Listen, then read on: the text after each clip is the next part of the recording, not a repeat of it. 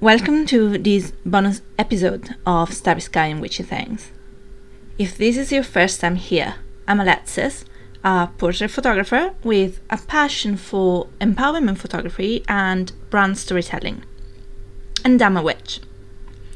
Here and on Witchy Musings on Substack, I aim to make esoteric knowledge relevant to the challenges of being a woman in the modern age. But if you don't identify as a woman, you're welcome to. I was going to go on a hiatus, but in my excitement last week introducing my episode with Christian, I forgot.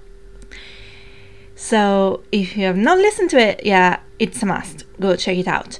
But I'm planned, well, let's do a bonus announcement again and say no new episodes. Sorry about that. But since I was going to post an episode, I thought, why not share with you the latest newsletter I published on Substack, in case you're not already subscribed and want to check it out. And also so you can prepare for Virgo season that started yesterday. You can also hear more of my thoughts on the transits for the next week in last week's Star News, which is leading up to the Pisces full moon on the 31st, when the next one will come out. The reason for the hiatus is that this podcast takes up a lot of time to research, and while I love doing it, and I wouldn't have a podcast if I didn't aim to provide value to the community by saving you that time gaining the same knowledge, I do have a business to run, which you can check out at alexisneve.com. And if you like the newsletter, which is written as personal essays, like the OG days of blogging, you can subscribe at witchymusings.substack.com. And all the links will be in the show notes. Don't wait for inspiration. It comes while one is working. Henri Matisse. On order, chaos, and existing in the tension of polarity, also known as the Virgo season newsletter. It's 2 p.m. on Friday the 18th of August. I've been subcrastinating, as I call it, hoping for something to catch my attention and spark a thought that I could run with for this newsletter.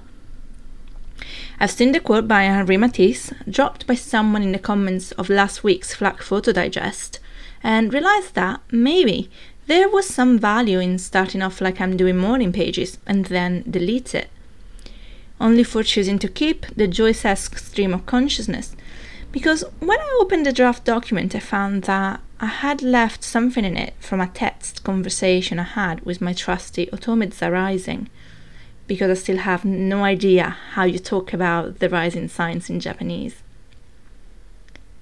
It was about an episode of the Moon Matters podcast about polarities. I can't remember what the host said were the placements to look for in general, as the text started with, and I quote, "My key life themes are just nodes and angles."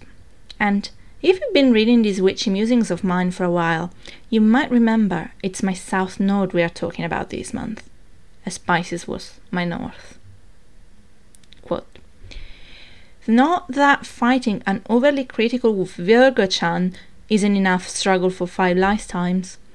The podcast used the metaphor of editing a manuscript to describe the Virgo-Pisces axis, and I feel like mine is not so much editing my novel as she is sending it back with a note saying it's all wrong for being a novel and not a work of non-fiction.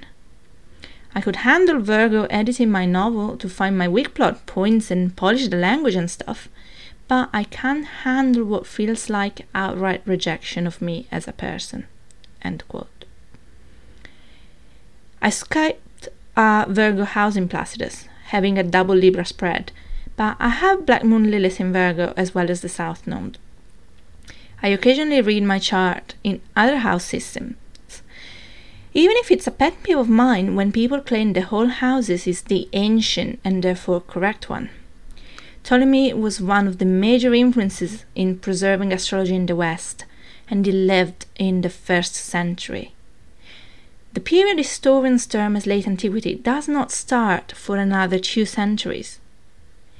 By all means, choose what system you feel most aligned to, but don't try to go around claiming authority on longevity.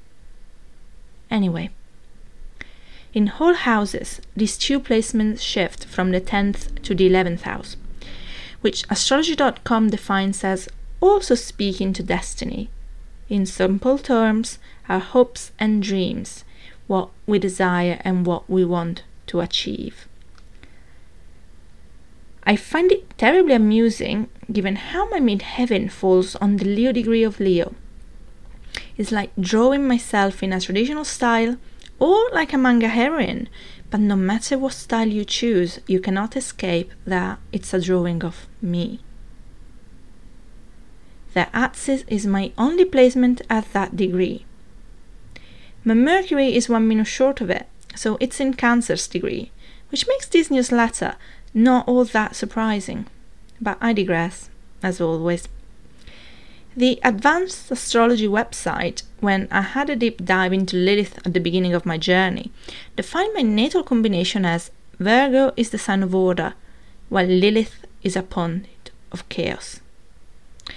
The whole article reads like my autobiography, and it's really quite sad.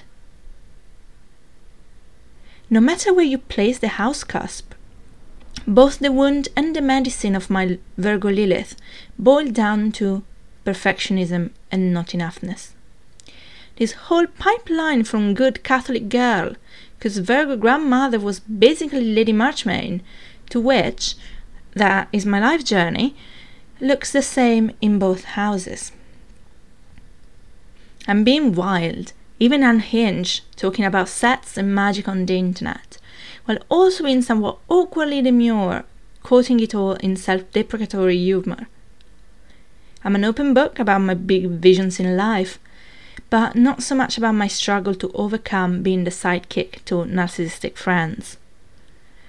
That's partly to do with being a 3-5 with open head and ajna in human design, so I'm fundamentally uncomfortable with placing myself into the position of an expert at anything other than being a hot mess.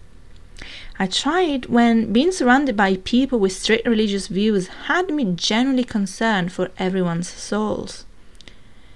I have a hard time letting myself be seen under a good light, but if we talk about authenticity, where do we draw the line between that and the self-concept equivalent of toxic positivity? At the end of the day, all the archetypes of the zodiac exist in both shadow and light frequencies, and some placements fall more on one end than others. Maybe I am a bit shy in some situations, and overcompensate by being overexcitable like a puppy dog or tamaki or a high school host club, while being an ice queen in others, and that's okay.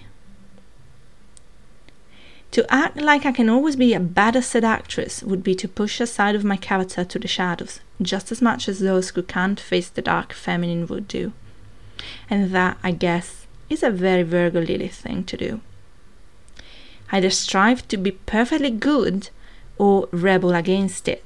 And either way, you reduce yourself to a monodimensional character, like a trope, because both sides require your complete loyalty to the image you want to project, lest you will fail at projecting it by looking like you accept the other way after all.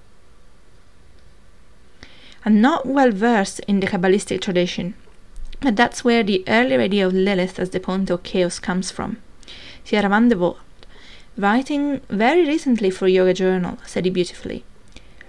She gives us power by revealing what has power over us. For me, accepting that I can't always do everything on my own, and that I have some deep, intense emotions that I long for someone to receive, is one such shadow that holds power over me. Admitting to desiring affection forces me to reconcile with how I spent years of my life with a fundamental need unmet, and the disempowerment that comes from realizing I did not have the tools to realize it and do something about it. I love Lilith the most among the feminine archetypes in astrology, even as I strive to be perfectly Venusian, given the stronghold she has on my birth chart. In a way, among the goddesses, I see Hades' bride Persephone as the one who best encapsulates this duality inherent in feminine energy. As I deepen my understanding of magic and life as a witch, it has occurred to me that my own natural inclinations, both in attitude and in way of thinking, might be significantly aligned to the principles of chaos magic. The fact alone its one organization is named after Eros and Thanatos is such a me thing I'm a little ashamed to bring it up. It's hard to look at me and see any of the positive aspects of Virgo, except perhaps the tendency to independence, as Virgo is the sign that is whole unto herself. I wish I had been able to write an essay about how wonderful Virgo is, but there's a lesson in this for all of us. Astrology is a language that will speak into life as a whole, the potential for good and the potential for bad. Polarity is inherent in it, not just because of the axis keeping us balanced, but because polarity is inherent in the human experience. Until next time, keep living in wonder. So here we are. That was the Virgo newsletter. Well, half of it, just the personal essay part.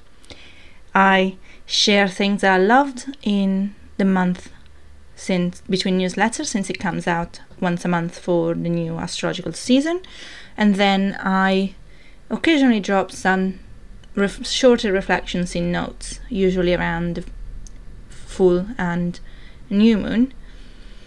And yeah, interesting sayings, new substacks, it's really fun, so I would love to see you there, join me. And otherwise I'm on Instagram and on Threads, and I would love to connect. So see you next week.